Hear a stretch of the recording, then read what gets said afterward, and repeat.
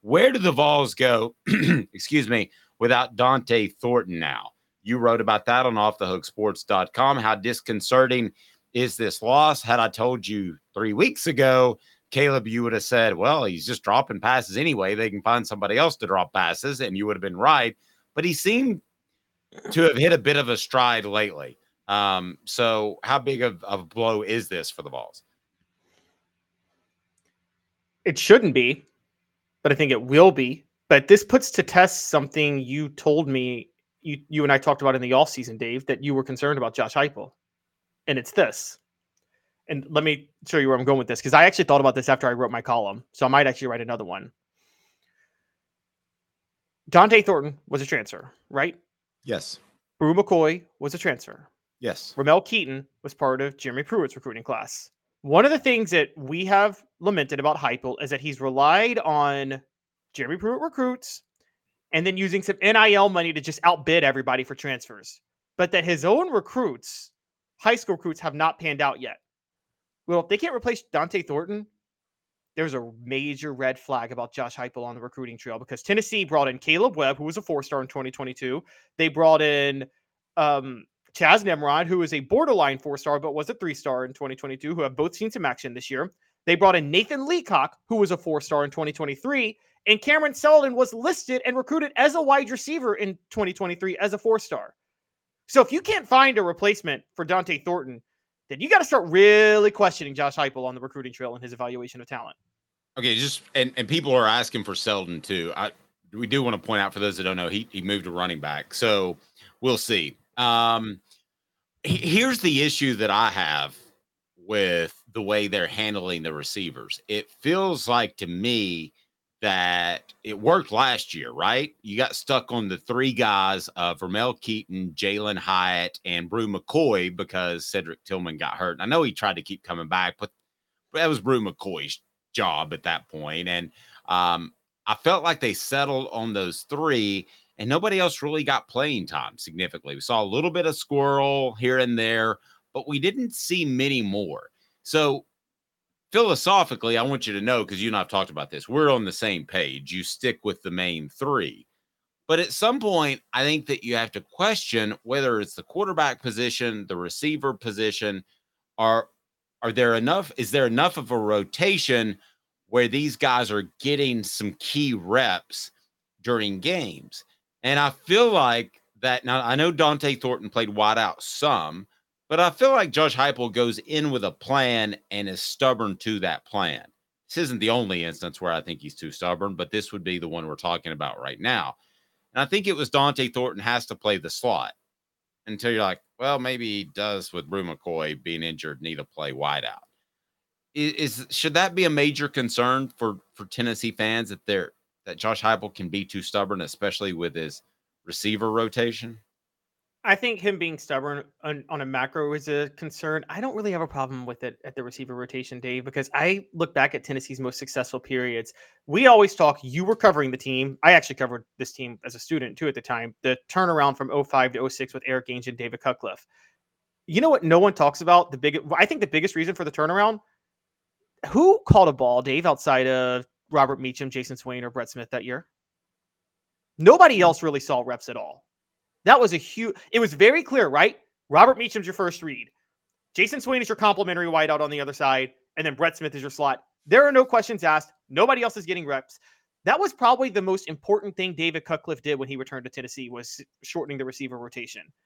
And I kind of break with you. I don't believe you give other guys reps. And I think mainly because I covered the Butch Jones years, and Butch Jones, who started wanting to run the no-huddle offense, had the philosophy, which is an old school philosophy for new school offenses, which is there's this belief that if you run a no-huddle offense, you have to rotate in and out receivers because you got to keep everybody fresh.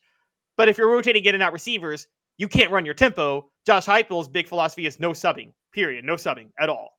And right. So I actually think that I don't mind Josh Heupel doing that, honestly. I kind of like that.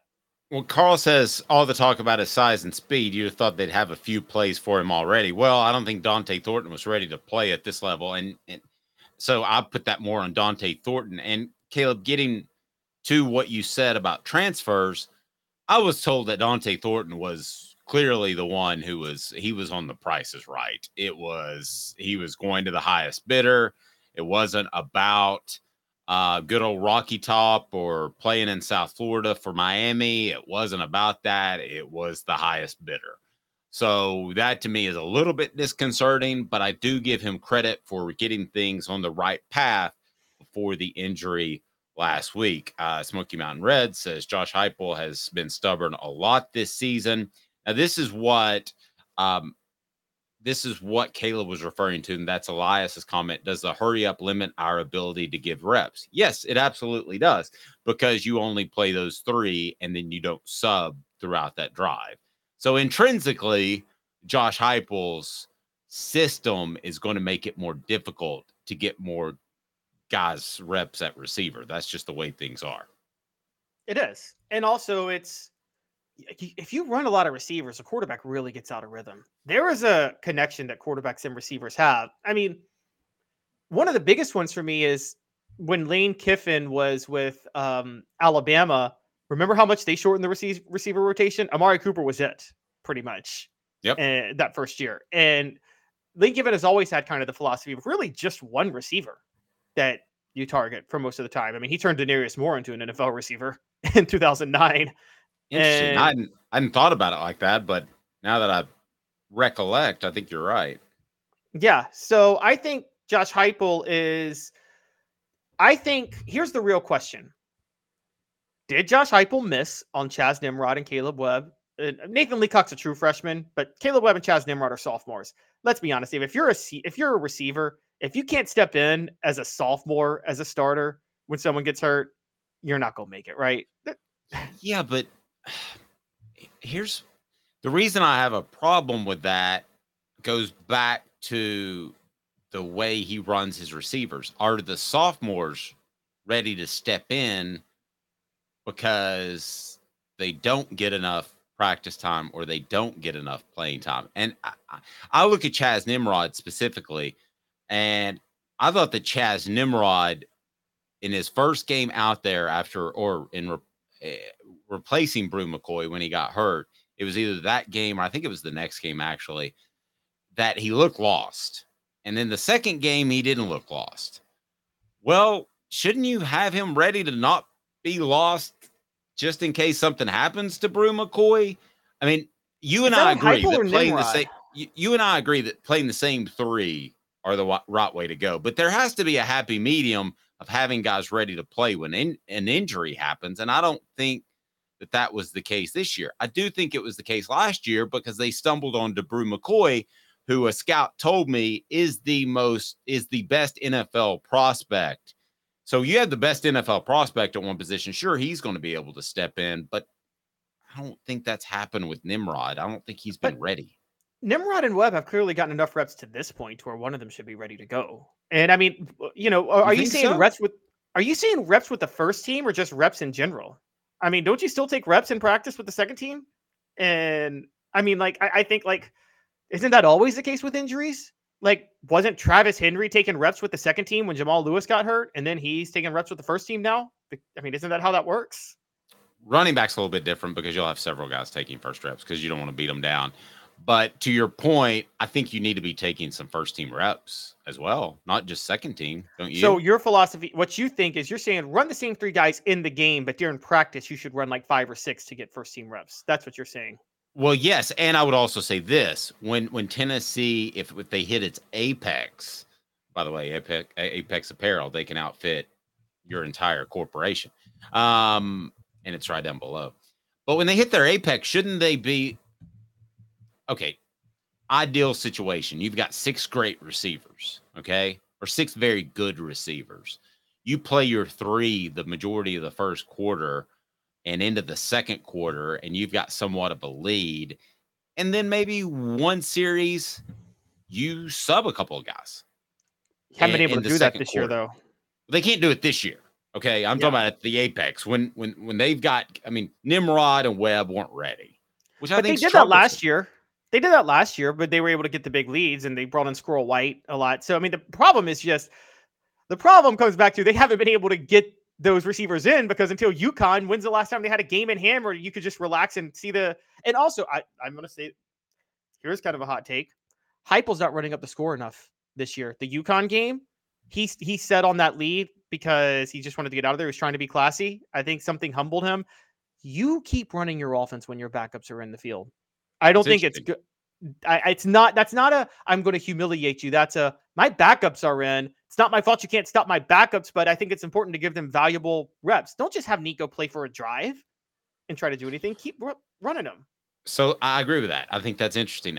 Scale of 1 to 10, how big of a loss is Dante? Let me ask you that. Brought to you by City Heating and Air Conditioning. 50 years in East Tennessee. Integrity matters. Don't trust a fly-by-night HVAC company to tell you that you need a new unit that could cost thousands or more. I can tell you of a friend of the family already worked with City Heating and Air, and now my actual family worked with City Heating and Air, and they hustled up and got things fixed. And at cityheatandair.com, support our sponsor. Scale of 1 to 10, how big of a loss is Dante Thornton right now? I think it's about 7.5 to 8. And the reason I say it's that high is because Dante Thornton was the only wideout fast enough to maybe get an open space against Georgia's cornerbacks. A big concern is, the whole read of safety so you can get one-on-one coverage. I don't think Georgia's scared to play Chaz Nimrod and Caleb Webb one-on-one on the outside. No way they're outrunning them. I think it's like an 11 this week, but if you'd asked me 3 weeks ago, I would have said like a 3. Yeah. So, yeah, I mean, because of the other injuries or the injury to Brew McCoy, because, and I hate to say Squirrel White hasn't developed, because I look at that slant. And I'm sorry, Joe Milton throws a heavy ball. I mean, none of these receivers are as good as they will be next year because Joe Milton throws a heavy ball. That's a fact. I mean, if you look at the slant, that's a wide open touchdown against Missouri. And Joe Milton tried to throw that ball 180 miles an hour, and it was off target as well. So I don't want to say Squirrel White hasn't developed, because I don't know, because they're hamstrung at the quarterback position. Yeah, totally with you. I said it in August, did I not, Caleb? I thought that was an issue. I thought he could come through it. I wanted him to come through it for the betterment of the program, for the betterment of what we do. But it hasn't happened. There's no touch. Got 2 weeks left. Yeah, there's 2 weeks left. With nothing to play for. There's no throwing with the fingers. It's all arm and shoulder.